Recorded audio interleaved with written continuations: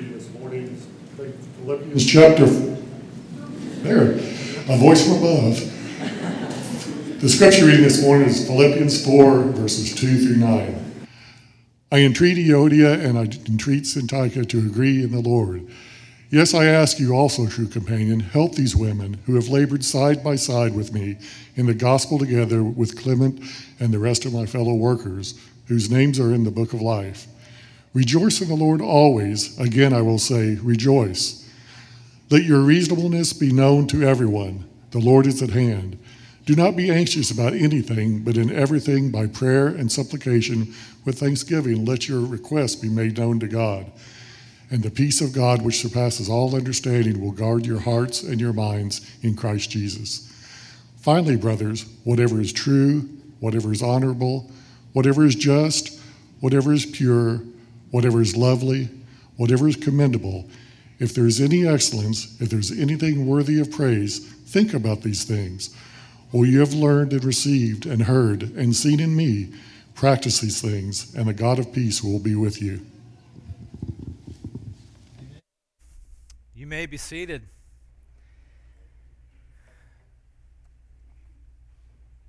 Thank you, Ted. Your passion for worship and your spirit of excellence is unmatched. Ted does a ton of things behind the scenes that both services benefit from every week. So thank you. Love you a lot. Before we get started in the sermon, we do have a spotlight. Chesney Ward, are you here? Will you please stand just for a little bit, not long? There's Chesney right back there. Give her. Chesney. Yes, Chesney's placing worship. You're worshiping too. You're placing membership with us, and she's a social worker. So thankful you're here. So please get to know her, and it's so fun to be a part of this church. This is a blessing. I'm leaving not because I want to, but because the Lord has called us somewhere else. This is a great place. Glad you're here.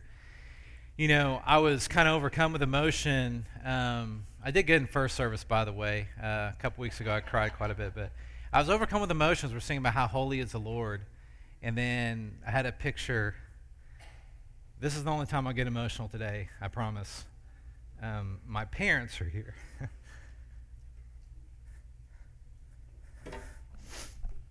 And when you have supportive parents, it makes all the difference in the world. So,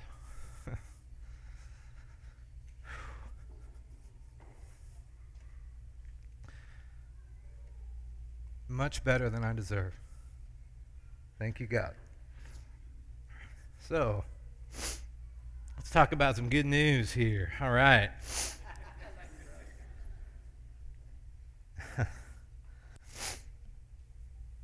The first thing I wanted to say to you this morning, go on to the next slide. You are alive in Christ. You are alive in Christ. You are a son, a daughter to the King. You are a new creation in Christ. You are a child of God. Right, Kevin? You are a child of God. That's who you are. You've been redeemed. You're covered by the blood and the righteousness of Jesus. You are a co-heir with Jesus Christ. If you're in Christ, if you've taken him on in baptism, been born again by the water of the Spirit, you've got to think daily about who you are in Jesus Christ. It's so important. Each and every one of us, we're a branch to the vine. He so loved us that he sent his one and only Son to die for us. It's unbelievable. This unconditional love, this grace, this mercy, it's real. And grace is not a doctrine, it's not a theology, it's a person. His name is Jesus, and he came full of grace and truth. His love for you is unmatched. It's a big, amazing love. It's too good to be true. And then within that context, as a new creation in Christ, we also know that life is not easy. And we struggle at times, and sin, we still have the capacity to sin. We can still choose to sin, and we're in a spiritual battle, and the enemy wants to try and separate us from the love of God, even though nothing can. And so we're in this battle, this daily battle now. We can take heart because Jesus has overcome the world, and we fight this battle from a place of victory because the victory's already been won, not for victory. But it's still a challenge. And we all want to live a holy and pleasing life to God, and we want to do great things for his glory. Be a light that shines before men. We want to produce much fruit for his glory because that's what he's called us and appointed us to do. But it's not always easy.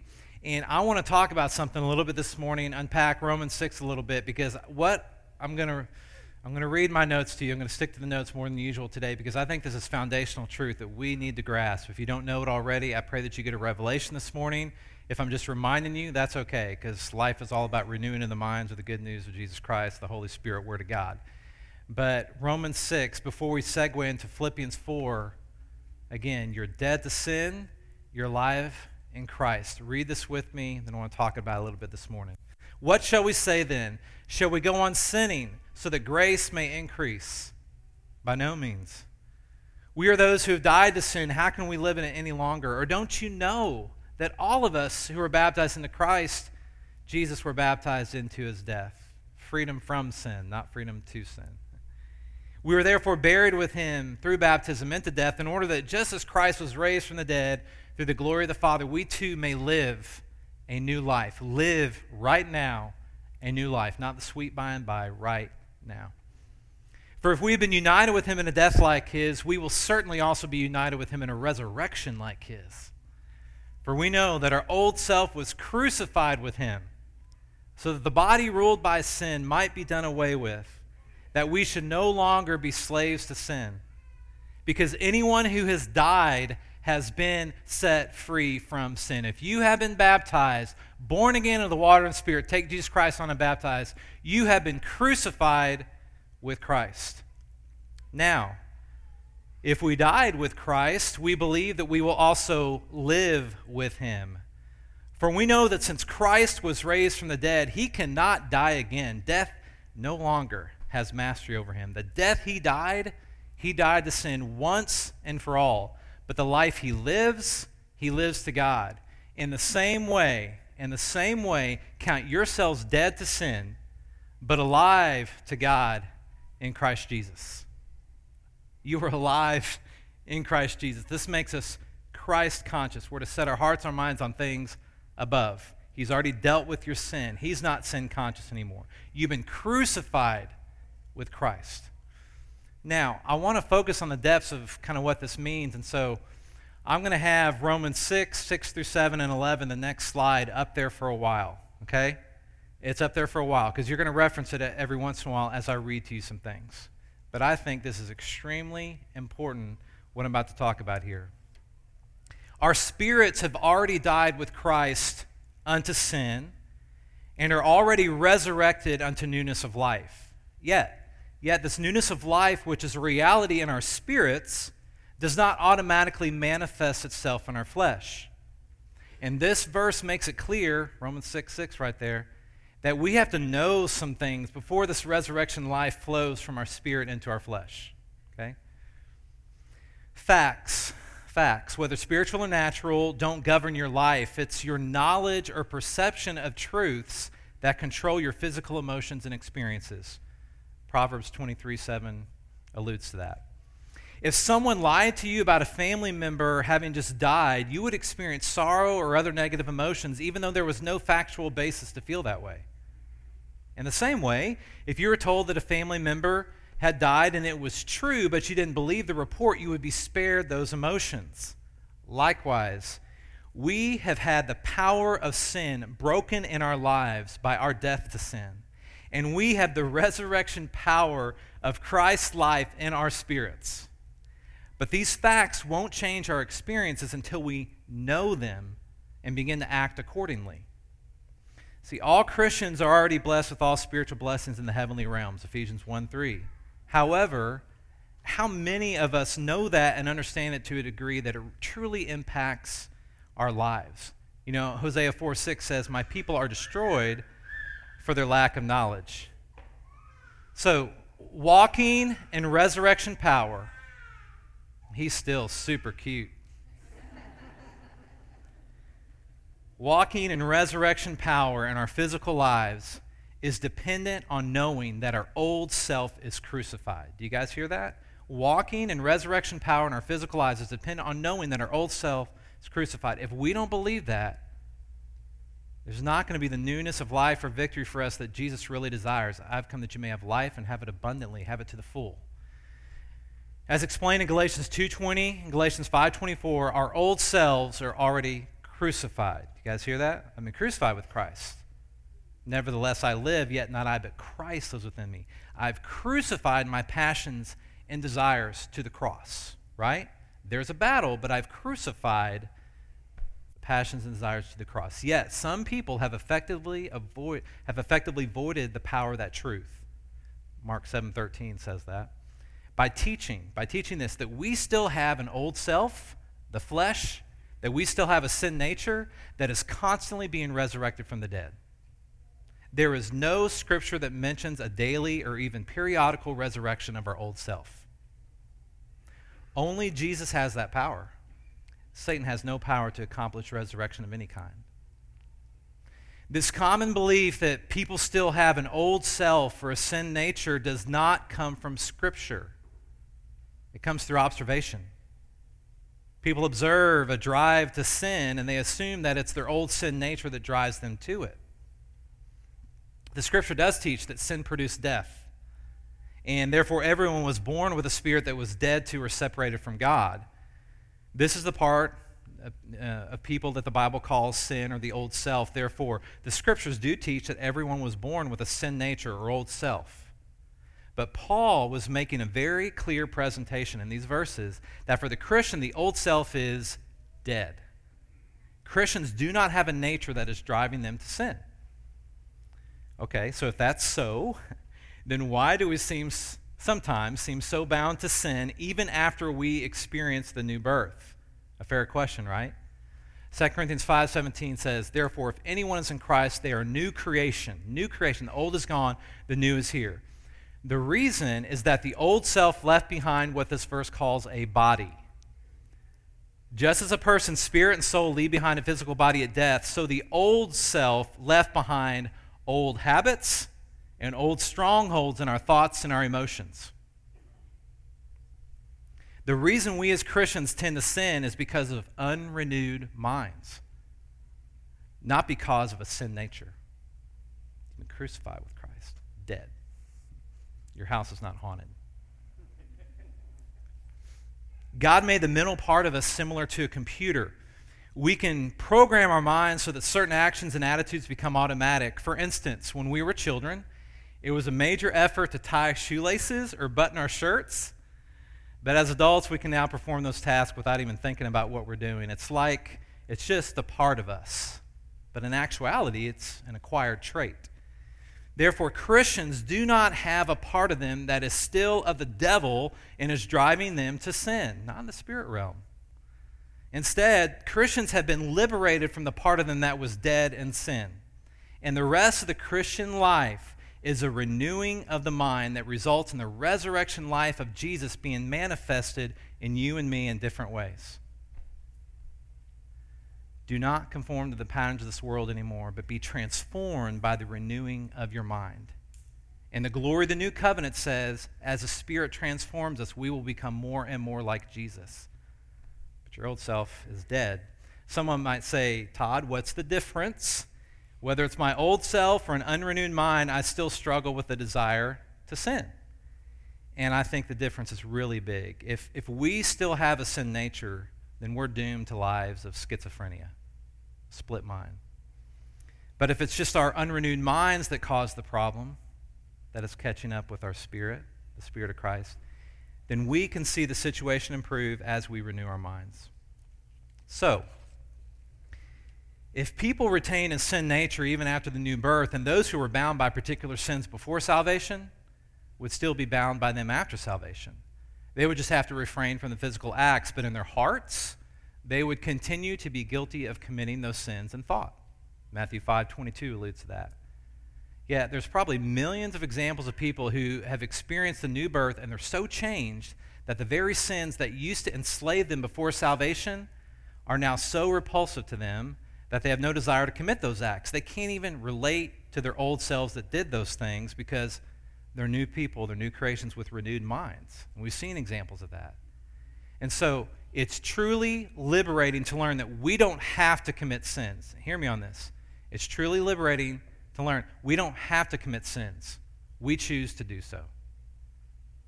Therefore, we can change through the renewing of our minds because there's no longer a part of us that is a sinner by nature. Not through this new covenant with Jesus, in Jesus, through the blood and righteousness of Jesus. You've been crucified. And this is the point Paul was making in this verse. To experience the resurrection life of Jesus, we have to first know that the old self is dead. And then, through the renewing of our minds, as we grow and mature in Christ through the power of the Spirit, we will destroy those old habits and strongholds. Remember, he said, take thoughts captive, make them obedient to Christ. The weapons we fight against, they're not carnal, and they can demolish strongholds, right? And so I think this is extremely important. The old self is dead. So, as you kind of dwell in the revelation of that, yeah, but Romans 7, no, Romans 7 is talking about the hopelessness of the flesh pleasing God. Before Christ and after Christ. You can't do it on your own. You need a Savior, and Romans 8 talks about the victory of that and life in the Spirit and how we grow in that. So you're dead to sin, alive in Christ. But we still battle, right? We have our days, we have our moments. We still choose to sin at different times. It doesn't mean you're not saved anymore. You know, you're still a new creation in Christ. It's not freedom to sin, but it's freedom from sin. And so how do you win this daily battle? I really believe it's a battlefield of the mind. The mind is the battlefield. And I truly, personally, Todd Miller, believe Philippians 4:4-9 is the key to unlocking how do I daily win the battle. And it's right here. The mind is the gateway to the heart. And so I want to talk about that a little bit, because this is an incredible mindset that Paul lays out here. You guys with me on that? It's a mindset. And I'm telling you, for me personally, I believe as a Christian, we have to have a warrior mindset. You have to reject passivity. You have to accept the responsibility God's given co-laboring with you. And we have to lead courageously. But it's an intentional daily mindset that we get to choose to have. And Paul lays out here something that I think is wonderful. And I'm still just learning more and more about it. Look at this. Verse 4. We're going to look at verses 4-7 here. Rejoice in the Lord always. I will say it again, rejoice. Let your gentleness be evident to all. The Lord is near. Do not be anxious about anything. But in every situation, by prayer and petition, with thanksgiving, present your requests to God. And the peace of God, which transcends all understanding, will guard your hearts and your minds in Christ Jesus. So powerful. Right there, 4-7. So good. And see, joy is something we have. That's a fruit of the Spirit, right? You have the Holy Spirit. The same Spirit that raised Jesus Christ from the dead lives in you as a new creation. You have that. Whether you feel it right this moment or not, you have it. Joy is something we have. Rejoicing is something we do. Rejoicing is something that we choose to do. And so it's true that you can't rejoice at all times, especially if we're waiting for circumstances to be good. And even in the few times in life when everything seems to be just right, we'll still have some sorrow because of past tragedies or hurts or pains or future fears. Our rejoicing has to be in the Lord. That's why he says, rejoice in the Lord always. And I'll say it again. 2 times he encourages them to do this. And you guys know the irony that he's in prison as he's writing this, because outward circumstances may sometimes be against us, no doubt. But my position in Christ does not change. So my inward joy, it can always be mine because I'm in the Lord. You're in the Lord. Joy is something you have. Rejoicing is something you do, and you rejoice in the Lord. You can't wait for everything to be just right. Walking in resurrection power is knowing that our old self was crucified, but it's also a mindset with the spirit of thanksgiving. So notice in Philippians 4:6 up there that peace is the result of casting our cares upon the Lord through prayer and thanksgiving. However, there are times where I like to ask God to give me peace so that my cares will leave. But it doesn't work that way. He's saying through faith we cast our cares on the Lord, and then God's peace comes. You know, in VBS, you're singing, cast your burdens onto Jesus. But me, right now, in my life, right now, I am battling against anxiety because I'm in the process of moving. We're selling our house, starting all these new things, and then you do, God bless Matt McReynolds, who's a professional inspector of homes, but the inspector comes and, he's the oracle, whatever he says, and you have to, make all these changes in your house, and, people get all nitpicky, and anxiety can come, but he's saying, don't be anxious about anything. By prayer and petition, present your request to God with a spirit of what? Thanksgiving. Thanksgiving. And he's going to guard your hearts and minds in Christ Jesus. Cast your cares upon him and then see how the peace comes. Now, give me your peace right now, Lord, because you need to take this away. Well, no. Cast your cares upon him and he will give you the peace. And so I'm walking through that right now. And then Philippians 4:8, this mindset continues. This is an extremely powerful verse in my opinion. Finally, brothers and sisters, whatever is true, whatever is noble, whatever is right, whatever is pure, whatever is lovely, whatever is admirable, if anything is excellent or praiseworthy, think about such things. Think about such things. What do you choose to dwell upon? What do you choose to rehearse in your mind? It doesn't mean that bad things aren't going to come your way, but if you just dwell and focus on the negative in life, you're going to see the fruit of that, and it's not going to be good fruit. And really what he's given us here, Philippians 4:4-9, it's not a suggestion. I see it as a command.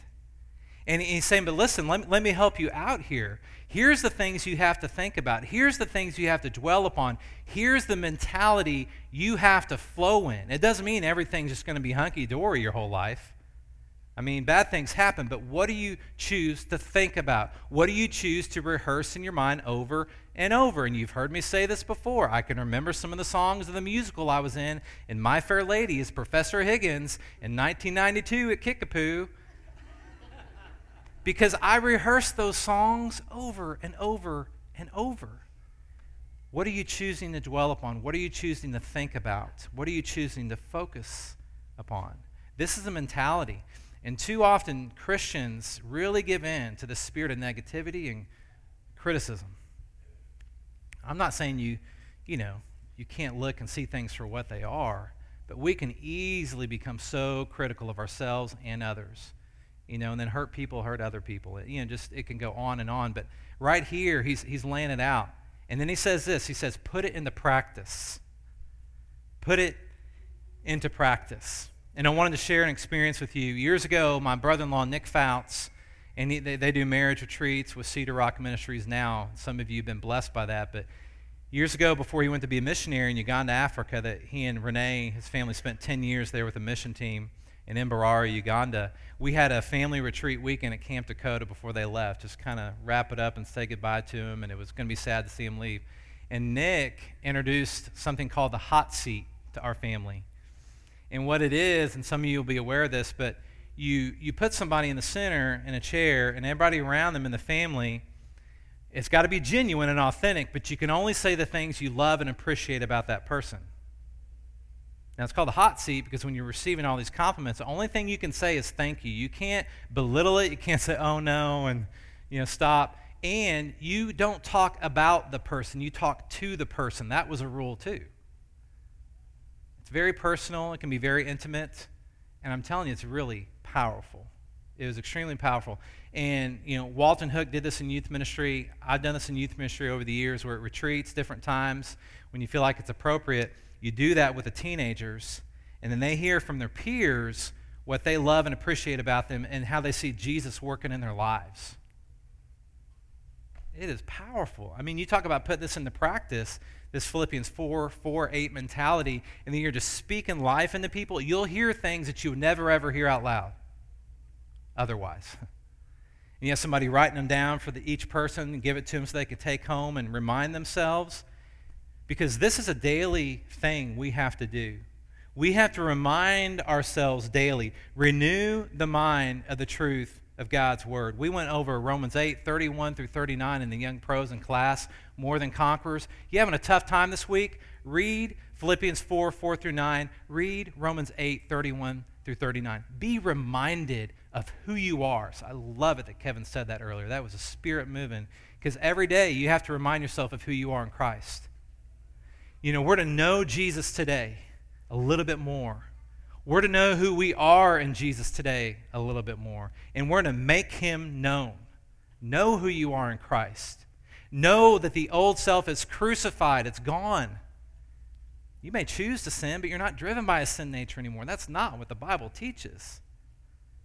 And the same Spirit that raised Christ from the dead lives in you. So, yeah, it's a challenge. It's a battle. It's a struggle sometimes, but you are not alone. You have the advocate, the counselor, the comforter, his Spirit living within you. You can't do it on your own, and he didn't want you to.